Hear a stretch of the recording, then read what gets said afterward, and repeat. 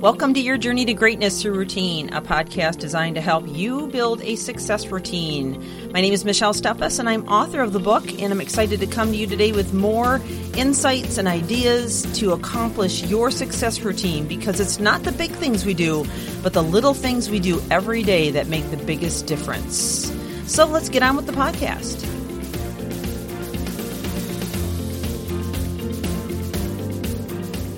We began a brand new series yesterday on establishing a work-life balance, and we started out by beginning to diagnose some of the issues or habits that you formed that would indicate that you're struggling in this area. Well, today I want to dive in and talk more about evaluating or assessing where things maybe became unraveled or where they are unraveled in your world. And, just like you would go to the doctor's office and they would run a gamut of tests and check your vital signs and so forth to kind of, rule out everything that's going on and pinpoint where the issue is. That's what we need to do first in this whole process. And then we can go ahead and share some solutions for each of those and how you can best establish a great balance in your life. So I want to talk today about prioritizing your life and conducting sort of an audit, if you will. So when it comes to thinking about how you want to establish a work-life balance, first you have to figure out, what areas are going to be most important to you. Where do you feel like you're lacking, in other words? So to help you take a 10,000-foot view of what's going on in your world, what I would suggest that you do is what I call prioritizing your life. And this is a list of things that you create, and you put a ranking on them from 1 to 10 so that you can establish what is most important to you and begin to construct around that a better routine. And this is really the name of the podcast, Your Journey to Greatness Through Routine, that will align with all those things that you feel are most important. Much like we did way early on at the beginning of the podcast in January when we talked about making a vision statement. Only this time we're breaking it down by priorities in your life. So I'm just going to name a few things, and I will try to include this entire list on the description of this podcast today. But make a list of everything that's most important to you. So it'll be things like, maybe it's family or relationships, or just building close relationships. Maybe it's having some kind of rewarding work in your life, or maybe it's just being respected at your current job. It could be, maybe starting some kind of a side hobby or something that you are able to utilize your creative habits or talents in. It may be having a better home or better health or better physical fitness or maybe losing weight. It could be being involved in sports or having a better spiritual life.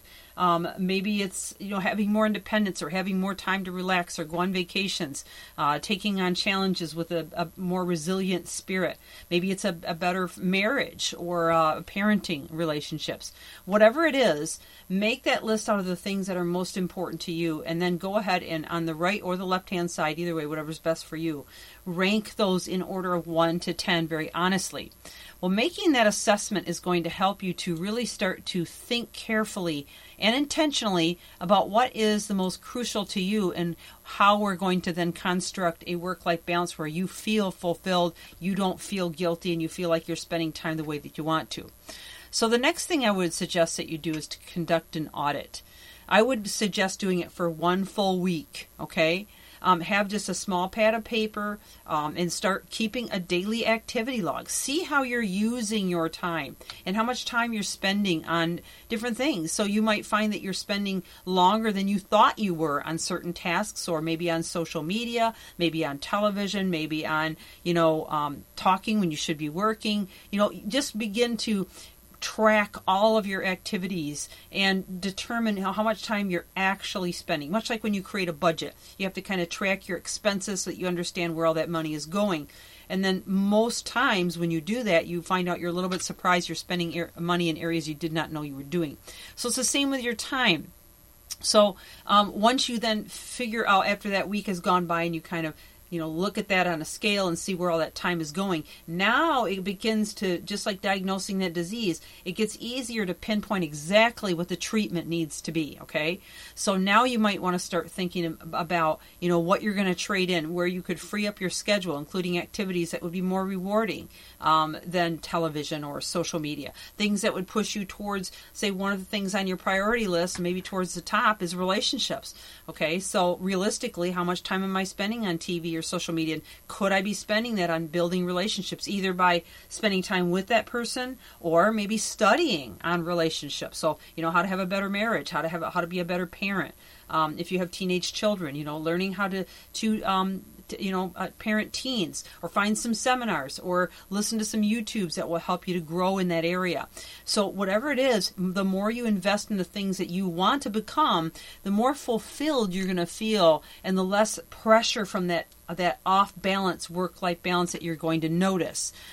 So as you continue to create this matrix of all these different areas that you want to spend time in, all the areas that you're spending time that you don't want to spend, then start to slot in look at your week as a whole and begin to slot in those things everywhere where your most important things are going to be taken care of.